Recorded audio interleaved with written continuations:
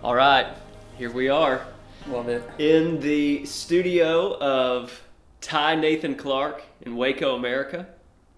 And I'm so stoked to have this. Thank you for your time and generosity. Absolutely. It's a good day with the storm brewing outside. So we may have some thunder. It's good.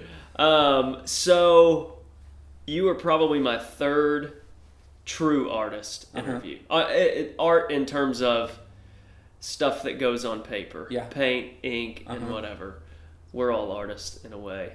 Where do you begin when you introduce yourself and your work in the world? I know you've had an interesting story here, but I feel like I haven't heard the backstory. And as we introduce you to our listeners, I just want to kind of give them a feel of how you got here.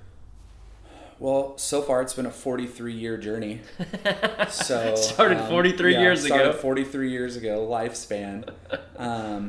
But I would say as an aspiring professional artist, or maybe an aspiring artist that supports life and family by selling artwork, that's pretty fresh and new. Although art has been a part of my story since, I'd say my first few years on the earth. It's been a part of my story, and went to school, studied art, painted here and there forever while doing other things. But really it's been the last, 3.5 to 4 years that it's been a 100% leap. I'm in. Literally, I guess leap is the perfect word, like leaving the comfort of the tree and walking out on the most fragile branch. Here I am. And trying to balance and make things happen. Wow. So before then, I know there's been mission work. There's been basketball. You're a hooper. Yep. Ty, for those of y'all you're not in here, Ty is not a point guard.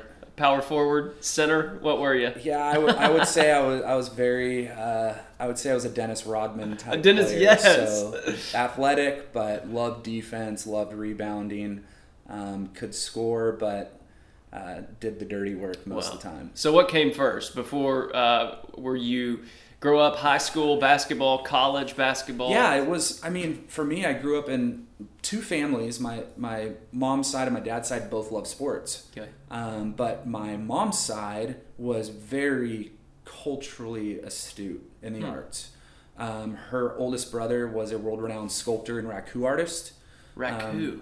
Raku, What is raku? Is an ancient form of pottery where the kiln is in the ground. Oh. And so when you fire your pots or your sculptures, you never know how the patina is going to be with the end result. So it's kind of that you put it in, you let it cook, when you pull it out, who knows? Whatever it becomes, it becomes. So he showed all over the world at some of the largest museums, some of the largest galleries, was the dean of the arts program at UCSB in Santa Barbara for a number of years.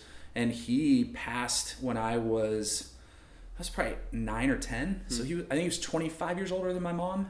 Okay. Oh, wow. And so because of him, my grandparents were they loved the arts, poetry, painting, sculptures, classical music. And so I grew up with that side of the family, watching Lakers games and Dodgers games and football, but a lot of it too is my grandfather reading me poetry, Keats and Shelley and Frost, and holding the huge, American Gallery of Art books and Smithsonian, and reading and teaching me about these artists and painters. And they had prints of Van Gogh and Gauguin and Degas and things in their house. And so I always had a passion for it, but I could also draw like crazy. So I came out of the womb drawing and creating. And then on my dad's side, they were athletes and loved sports and surfing and kind of the California lifestyle. Right. And so I always grew up drawing and creating, always. But I loved soccer, I loved baseball, I loved football, I loved basketball. So I played all those and got a scholarship to play basketball, and then attempted to play professionally in Europe after, and had a rough go with injuries, and signed a contract in Mexico at one time and got burned through the contract. And finally I just was like, it's time to move on, with art as a goal, but nowhere in sight. Interesting.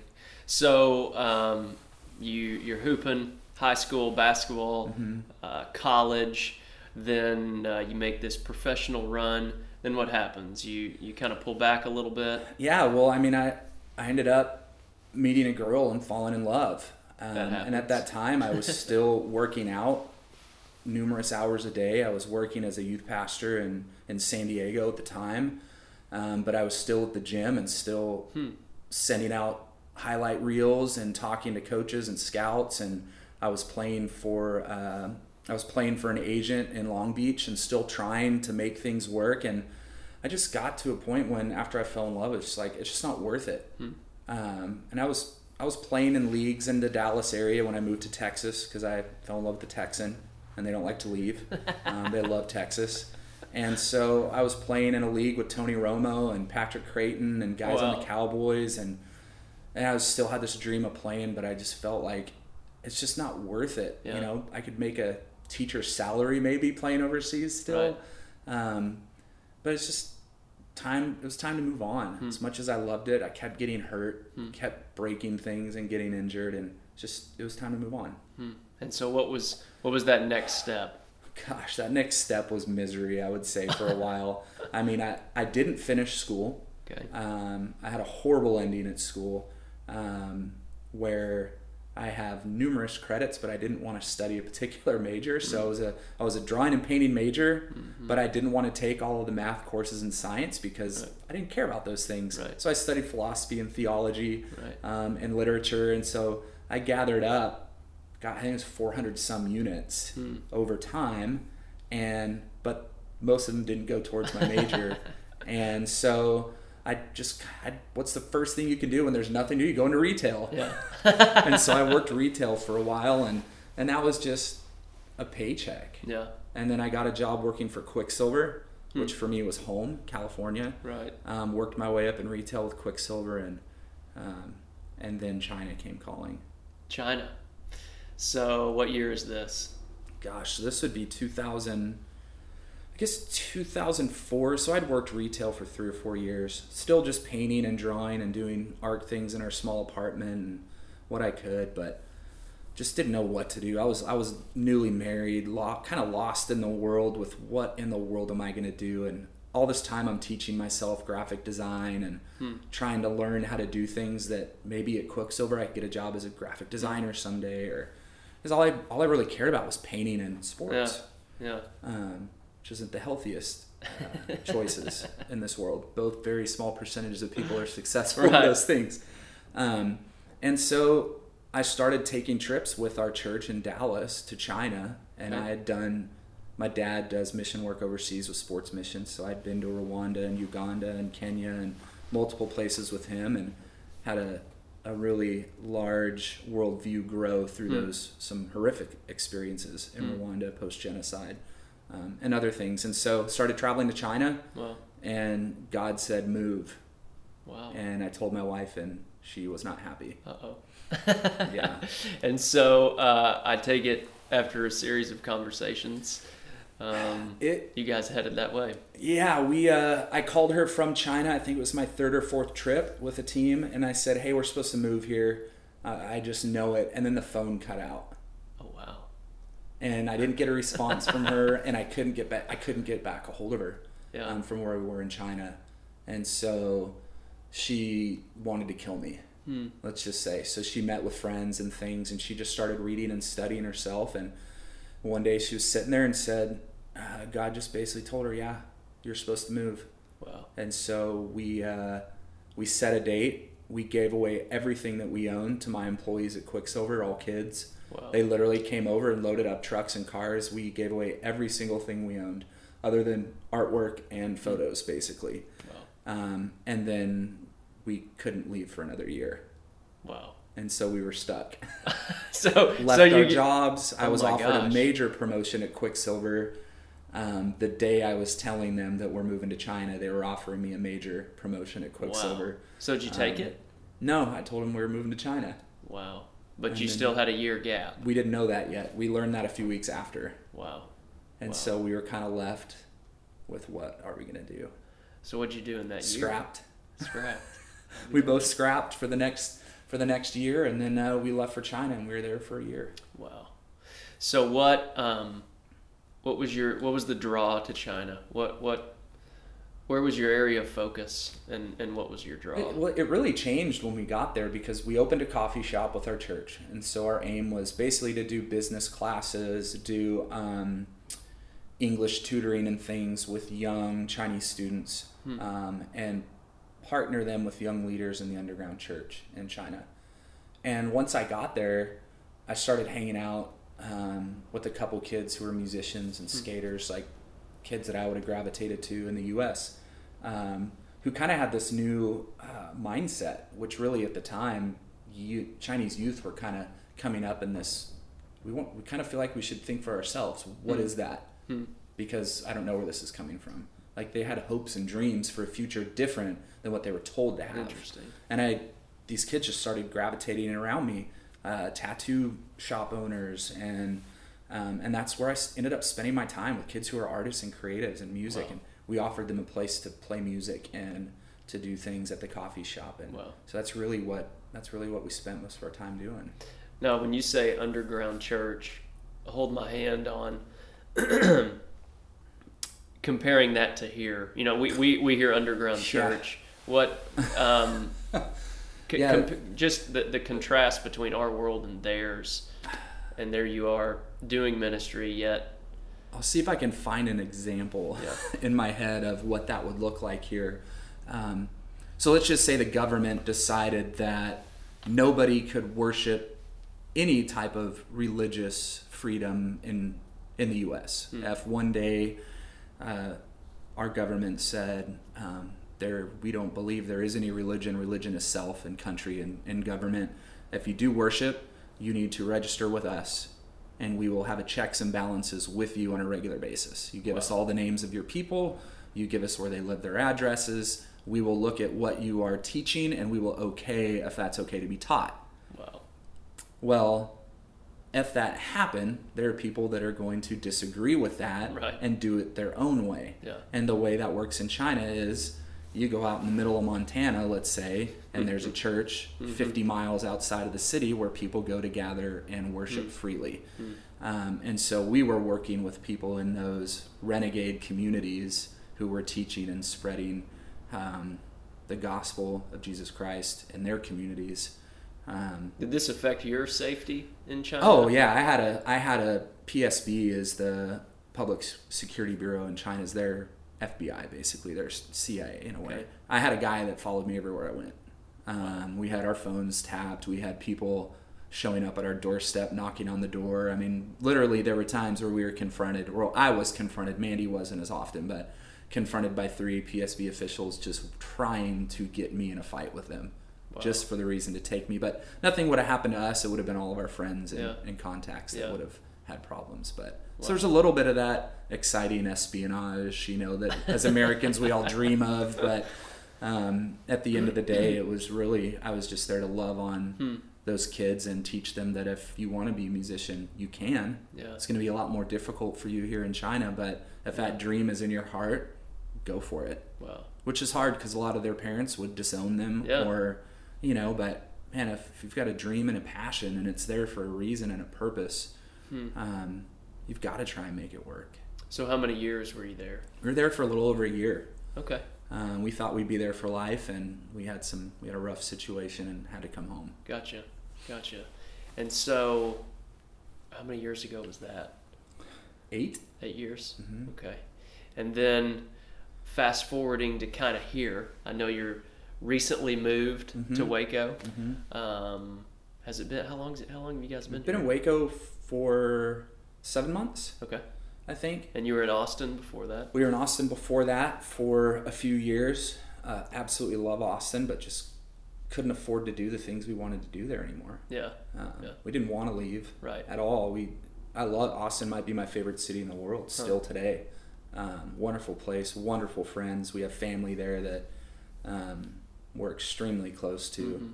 Our kids, which we would call our kids because we don't have kids, my niece and nephew were there, and we miss them every day. And so it was a tough move, but there was something pushing us here. We don't really know what that is yet, but my folks moved out from California and they live a mile from us.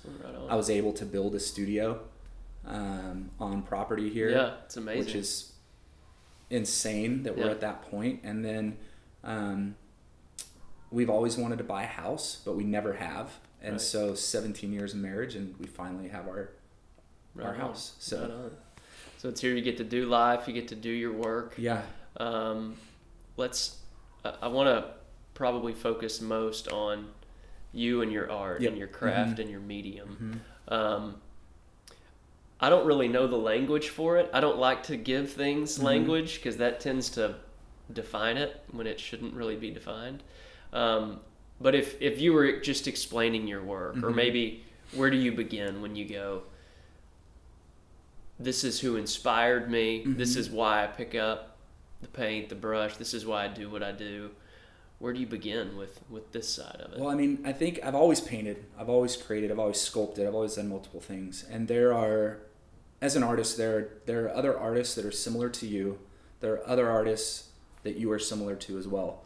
And finding those artists that either you have that relationship with, I would call them either dead peers or faraway peers. Right.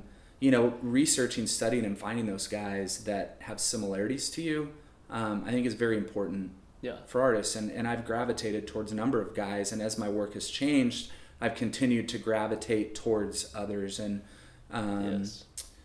Cy Twombly is one of my biggest influences.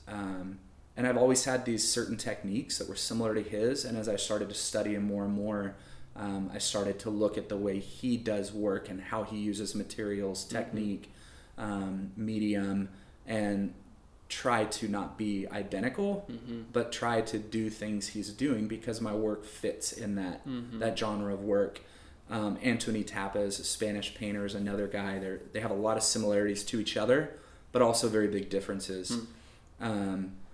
Anselm Kiefer is a German artist who's another guy who I feel like I just gravitate to his thought patterns and things.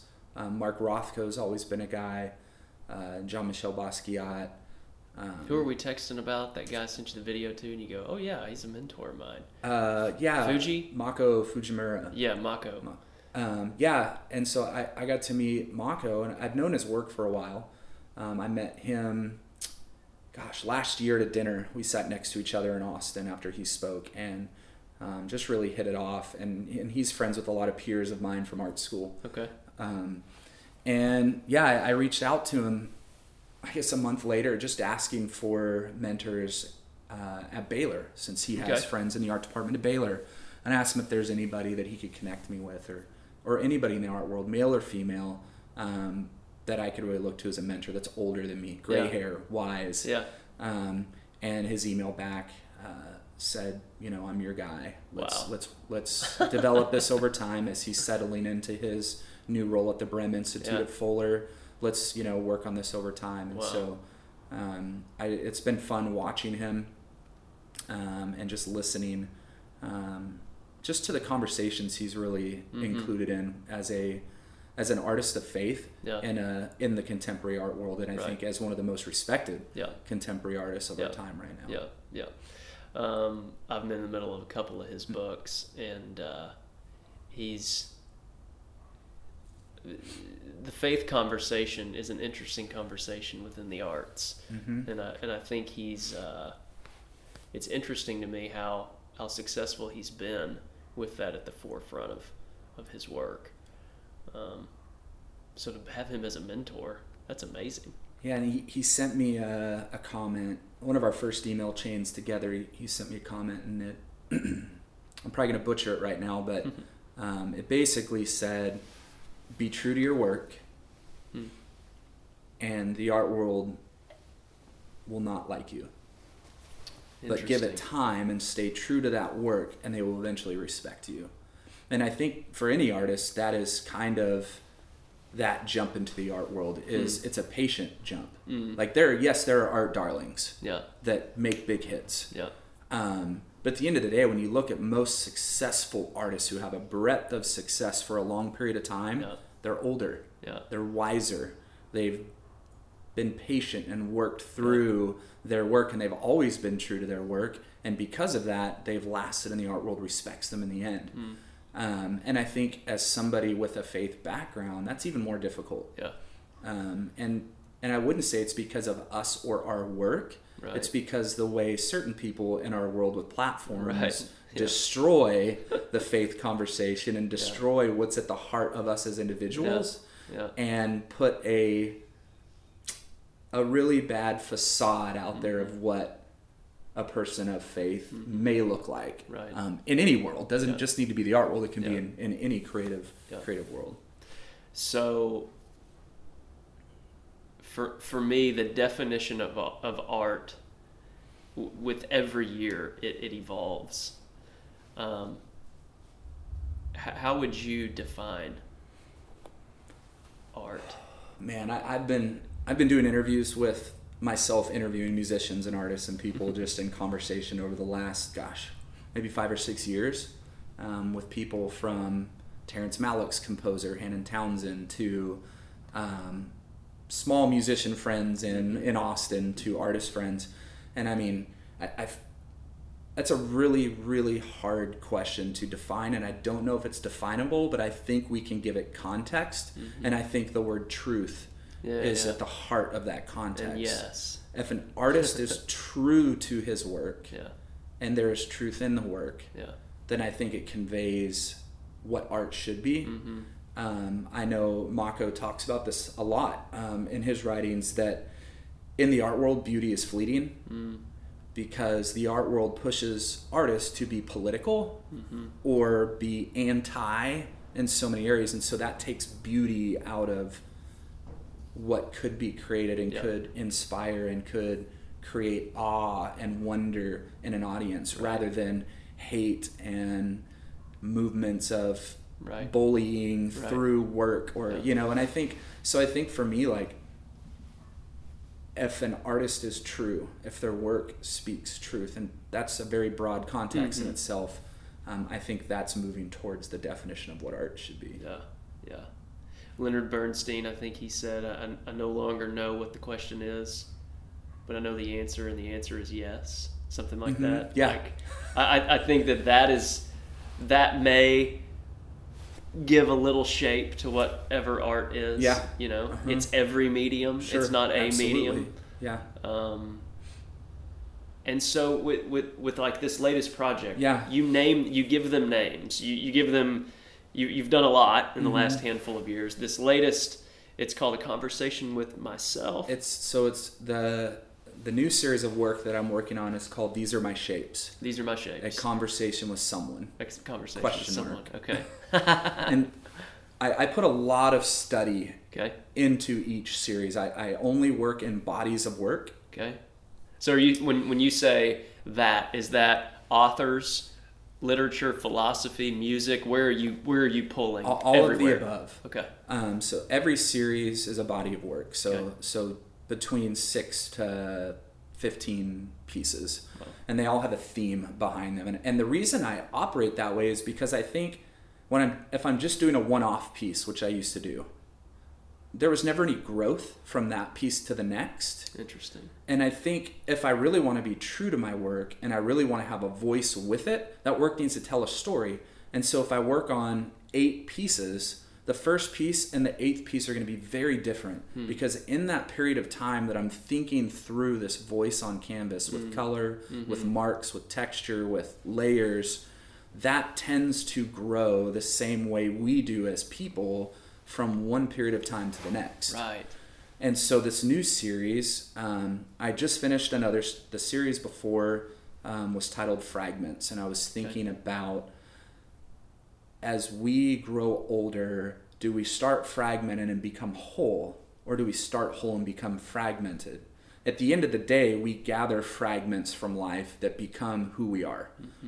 So I finished that series, and I'm trying to think through the next series. And so I really just started reading about those type of things, the fragments of our life, reading authors that talk about who are we created to be, who does the world say that we are, how does our family, the nature of our family, define who we're supposed to be or how we're supposed to be, and thinking through all these things, but also posing the question to myself and other artists and other filmmakers, when I leave a room and my work is hanging, I'm no longer there to tell the story. Right. how does my voice speak when I'm no longer there? Yeah. So the challenge for an artist is to create a piece that has this truth or this voice in the work that still speaks when I can't be here sitting with you and telling you what's happening behind the piece.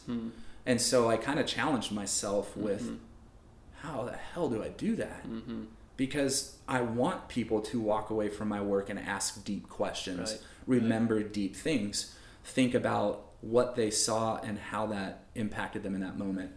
And I can't just do that if I'm just doing one piece and throwing color and style up. And so I started writing on a trip, working on a film I've been working on, and I just was like, what am I going to do for my next series? So I started having a conversation with myself.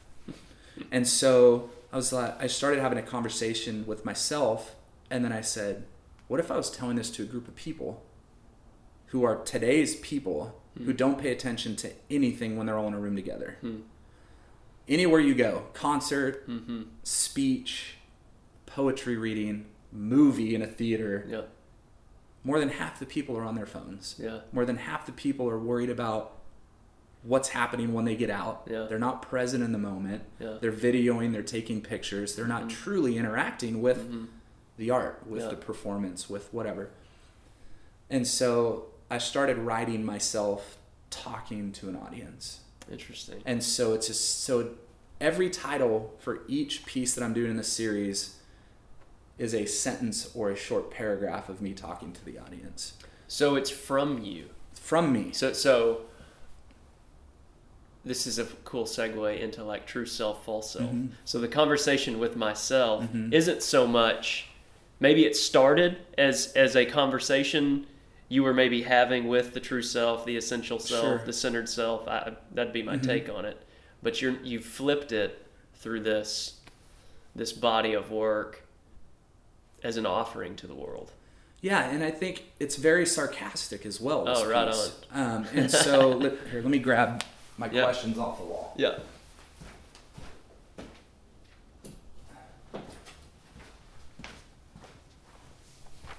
I'll read a few of the titles just as an example. Yeah. So the very first piece, which is over here on the wall on the left, says, "It started somewhere in California 42 years ago. Ask my parents," he whispered loudly or quietly. And then piece number 2, "I am shaping and forming something, so please do me a favor and quiet down and just listen. That's all I need, a little quiet." And then piece number 3, "Can you make a little noise so that I can tell?" He speaks at a louder level than before. Piece number 4, "Is any of this beginning to make sense?" And then number 5, "This isn't just all thrown together. I think there is purpose," he says sarcastically.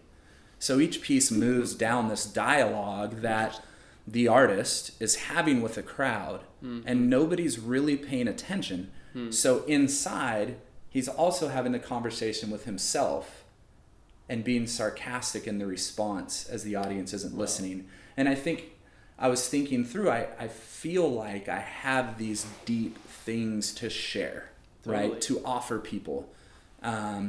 Experiencing sexual abuse as a child, to working with orphans in post-genocide Rwanda, to working with communities in need in boys' homes. And I have these experiences that I feel like have formed me, that a lot of people in our society today have dealt with, and they hide from because it's embarrassing, it's ugly, it's scary to talk about. And so I want to have this conversation with this audience and allow them to have a voice and know that they do have a voice, and they can be inspiring and they can be who they are supposed to be. You're not alone. You're not alone. Amidst these things, other people are sharing in this with you. But nobody's paying attention, and I'm getting frustrated. Wow. So a friend of mine, Chris Hewarts, who wrote a killer, his latest book's on the Enneagram. He talks about excavating our essence. When you hear excavating essence, where does that sit? That's absolutely it. I think that's the conversation I've been having with myself over the last year. How can I push that essence out? And so with your previous work of, do we arrive whole and become fragmented? Do we arrive fragmented and become whole? Is it both? Or would you say, or can you go, we arrive whole? No. Fragmentation happens. Becoming collected and together again is our great work. Or I don't even want to answer it for you. I mean, I think where I am today is I think it's neither. It's neither. It's neither and or both. I think it is. I think that you're always fragmented from the beginning to the end. And depending on how those fragments work together, they can lead you to becoming more whole. And fragments isn't all bad. And by whole, would you use healthy, true? I would say true. I would say healthy and true. I wouldn't say, perfect or completely put together, but I would say, I would say true. And I think the thing is with those fragments, they're fragments of joy and fragments of happiness and wonder, and they're fragments of brokenness and loss. And I think those all play in together. And when you realize those things all work together, all of those things can be brought together to become more true. Right on.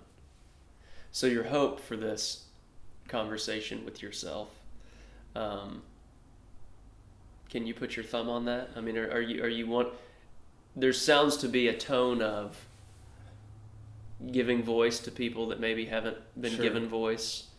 I always think like a great artist can give a tone of it's going to be okay, we're going to make it, you can do this. How would you phrase that? I'll give you an example. A few months ago, I was showing the first 6 pieces at Austin, at the East Side Artist Festival in Austin, and I had set up all the pieces.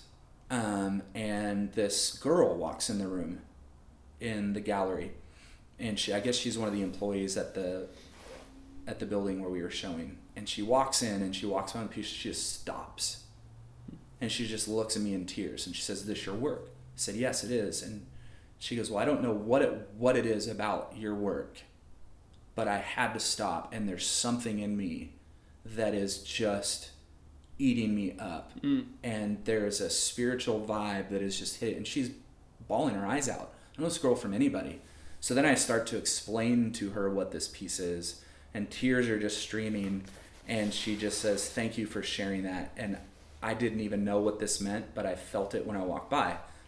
So that, to me, I didn't expect that to ever happen. I think that's an artist's hope that would happen. And that same... It's like a mirror. The next morning, one of the other artists that was showing there, in one of the other rooms, we had a great time getting to know each other. I'd never met her before. She and her best friend were there after hours. Wow. And they started reading the titles. And they both have a theater background. And so they thought, this reads like a story. Right.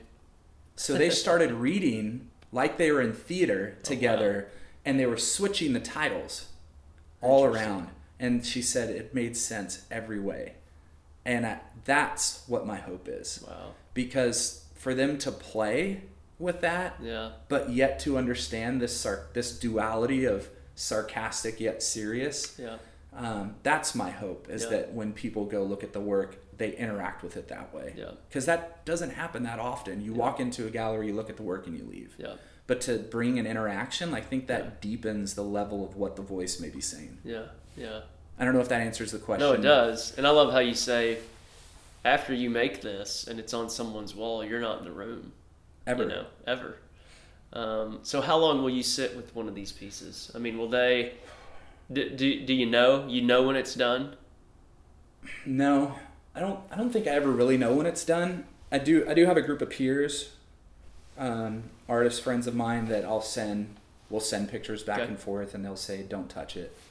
Or they'll say, "You need to do something. There's something missing." I get close to, I think it's being done, but I learned a long time ago that you just have to pick a point and be done. Or I would just ruin it in the end and have to paint something else over it.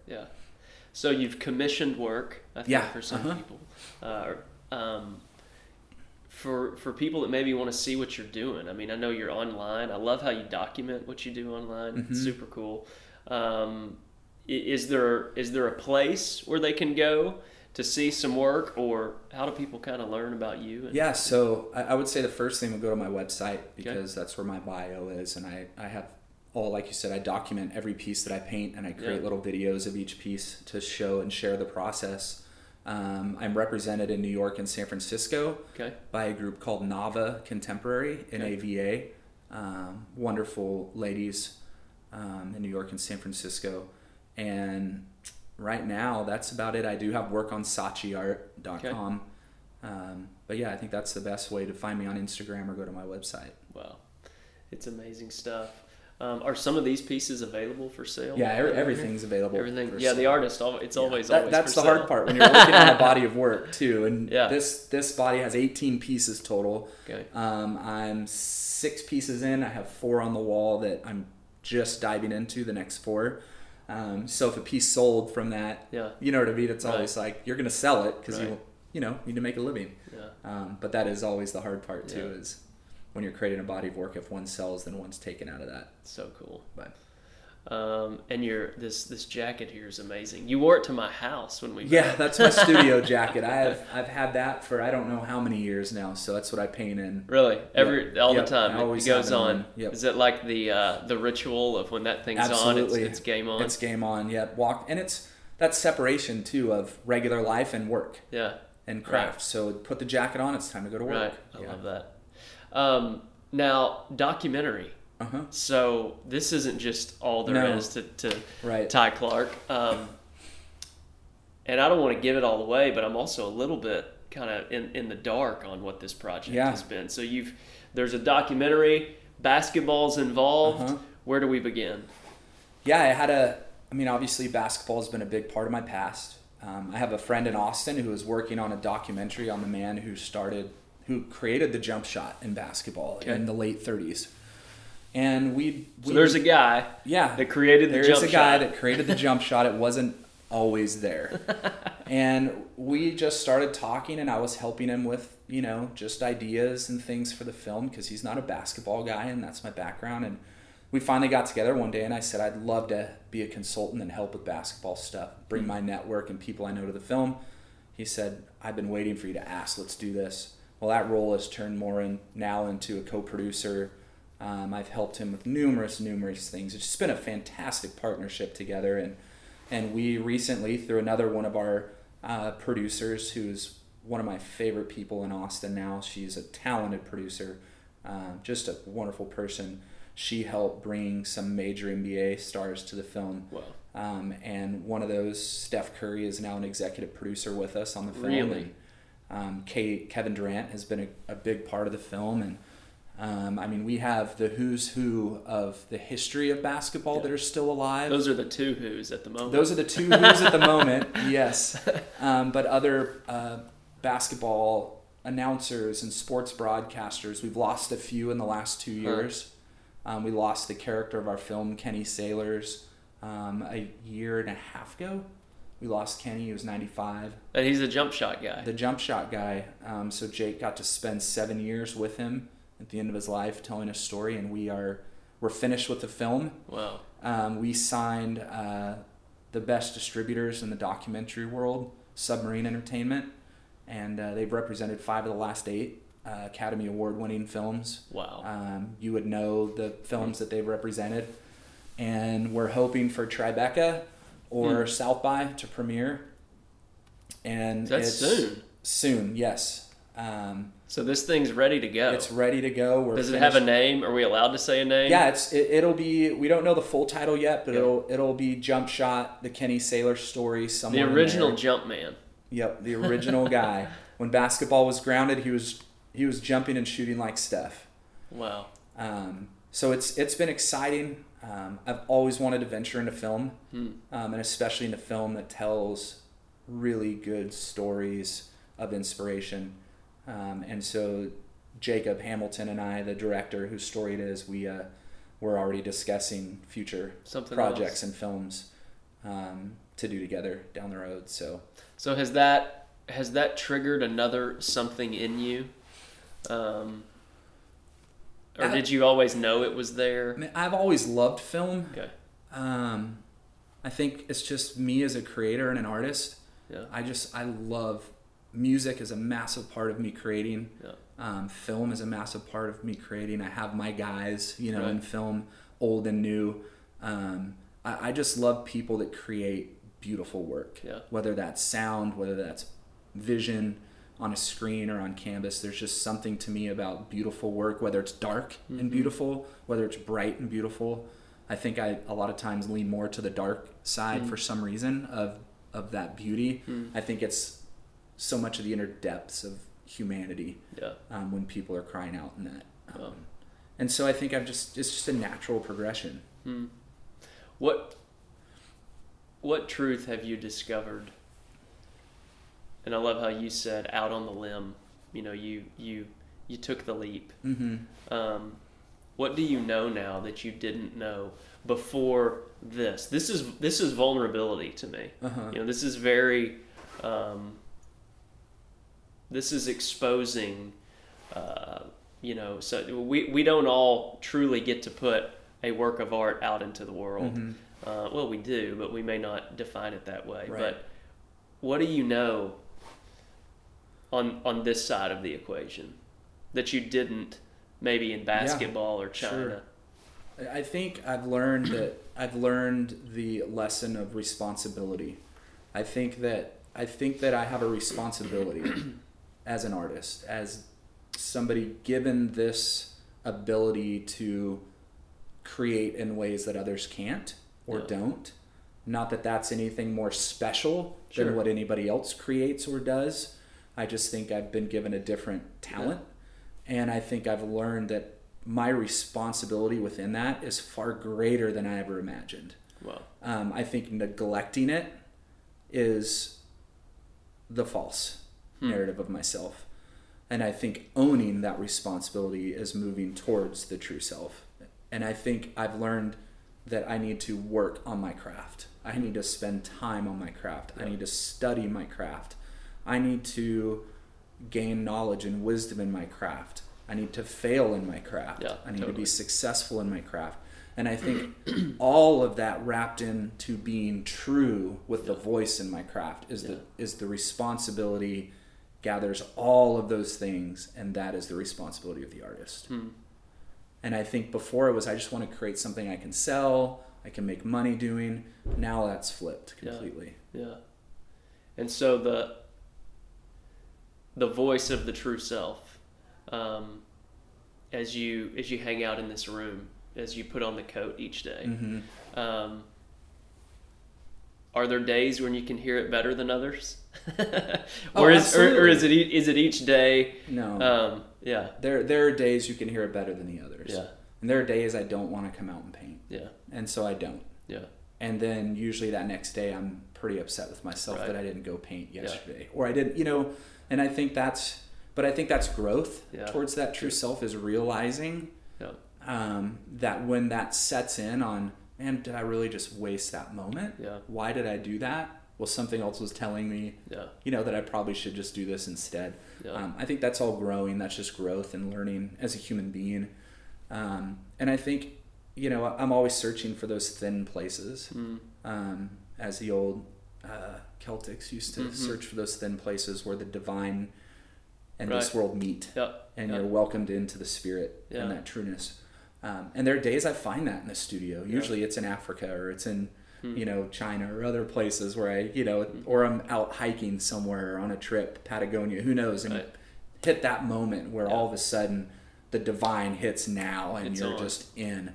And there are moments that happens for me in the studio. Yeah. And I try to search for those and find those, which is hard to do. Have you found that cultivating and curating the stillness, the silence, or whatever your rhythms are, music, that the more that happens, the more you can kind of romance that? Absolutely. I feel like once you learn the rhythm, the ahas show up more often. You gotta show up. Gotta show up. Yeah. Yeah. I mean, I think those moments when I'm engaged fully, they show up. Yeah. And the moments where I'm not, where there's distractions, where there's other things that are, flying at me, and I'm not able to disappear from those things. then I'm not fully engaged and don't show up. Do you have a practice to distraction minimization? Yeah, I mean, I like to get up and read. Okay. In our house, we created a reading room. Okay. Where we have a small library and 2 chairs where we're supposed to read every morning together, my wife and I, Mandy. And sometimes it's just her, sometimes just me. Like last week, I only read 2 days, and I feel like the other 3 days I was not engaged. Wow. And I think for me, that's just a moment of silence in the morning where I can get up, I grab a cup of coffee, I sit in my chair, a number of books that I'm going through right now, and sometimes I'll just sit and be silent. Yeah. Drink my coffee, just sit in the silence and meditate. And other days I'll read for 30 minutes to an hour or 10 minutes. But I think that focus usually helps my core be engaged to truly show up when I enter the studio. That's interesting. In the last 6-month run that I've had of really trying to carve out true stillness, contemplative, meditate, whatever words you want to use. If you don't have that moment to disengage from those overly excessive thoughts, name them, point at them, separate from them, they'll stay with you all day. Yeah, absolutely. And I think when I talk to people about the 20-minute sit or whatever, it doesn't even need to be numerically defined. Giving yourself that space to, for me, what I can say is, I am not my thoughts. Right. Yeah. I'm not my thoughts. I'm separating from that. Who am I at this divine soul level? And from there, get that who am I question right. And if I've got that right, the paint, the work, the conversations, it all stems in a more beautiful way, it seems. Yeah, and the hard part with this particular series is I'm painting about myself. Right. And so, that creates a tumultuous atmosphere at times, because as this series works through different periods of my life from birth to today, I have to disappear into those moments to give that moment a voice. Interesting. And some of those moments aren't pretty. Some of those moments are ugly and, were destructive in my life. And so to keep centered in those moments and not bring those past pains or hurts so much to the surface that they distract everything else that is helping me be engaged today. It's a difficult practice. It is. Wow. So what advice would you give to your younger self? Oh, golly, my younger self was a mess. But I never wanted to go back and redo it. I think because those fragments built me to who I am today in a way that I could never be without them. I guess the advice I would give my past self would be just to pay attention more. Pay attention more, because I always felt like everything was just about me for a long time. And I think if I would have paid attention a little bit more, some of those people I had around me at that time would have fed greatly into the narrative of where I am today. Wow. Beautiful. So, Ty Nathan Clark, Instagram, website, where's the best place? So what's the web address? TyNathanClark.com. There you go. And then Instagram is at Samo for Prez. SAMO 4 PREZ. PREZ. It's amazing. Well, thank you for your generosity. Absolutely. And your time. Can we have a 2.0 sometime? Yeah, definitely. Come back. Yeah, once the series is over, see if I made it through. Yes. I want to come back and maybe break that down and process it with you. See absolutely. What you found out on the other side. Sounds great. Okay, man. Cheers. Hey everybody, a couple things before we go. Number one, if you have enjoyed these conversations, would you please run over to iTunes and leave us a little quick review? One of the ways we get to spread the information and stuff that we're sharing here at Good, True, and Beautiful is by people leaving a review. So if you've enjoyed your time here, please go there, drop us a note. We'd be super grateful. Next, if you think someone would make a great interview at Good, True, and Beautiful, I would love to know about it. You can email me directly, ashton@ashtongustafson.com. And if they're a writer, thought leader, leading a beautiful life, living a great story, anything that's good, true, beautiful, I want to know these people. One of my favorite things that's happened here as you guys have shared people with me to go out and reach, and it's just been unbelievable to connect stories together and really bring back to the table wonderful stories that people are living. So please send them my way. I would love to connect with them. And lastly, as you approach this week, may you pause by the orchid, listen to the bluebirds sing, and be love.